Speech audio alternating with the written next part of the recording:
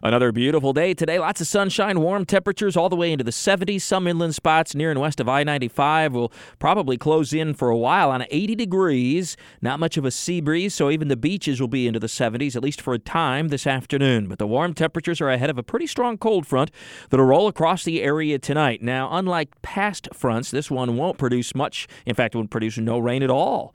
But the temperature change will be the story. Tomorrow will become breezy, and temperatures will be about 10 degrees lower than today, which puts them at about average, but with the breeze, it will feel rather cool, and then take another 10 degrees off that for Thursday, so highs only in the 50s.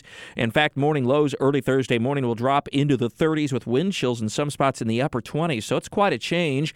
Likewise for Thursday night into early Friday, but with less wind, there's actually a higher risk for some frost early Friday morning versus early Thursday morning, even though air temperatures will be just about the same, mid-30s inland to around 40 degrees at the beaches, so the most sensitive plants near and west of I-95, you're going to want to keep an eye on them, either move them in or cover them up early Thursday and especially early Friday morning. But once again, like has been the case the last several months and all winter long so far, not much staying power for this mass of chilly air that'll work down across the area. It'll start to moderate already on Friday.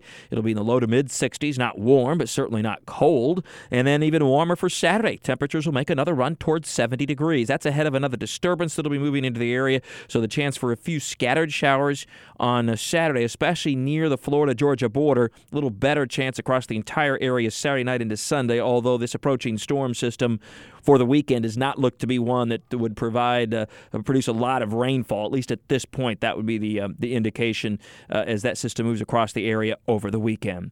With all your weather all the time, I'm Chief Meteorologist Mike Burrish for the CBS 47 at Fox 30 Action News Jack's First Alert Weather Center for News 104.5 WOKV.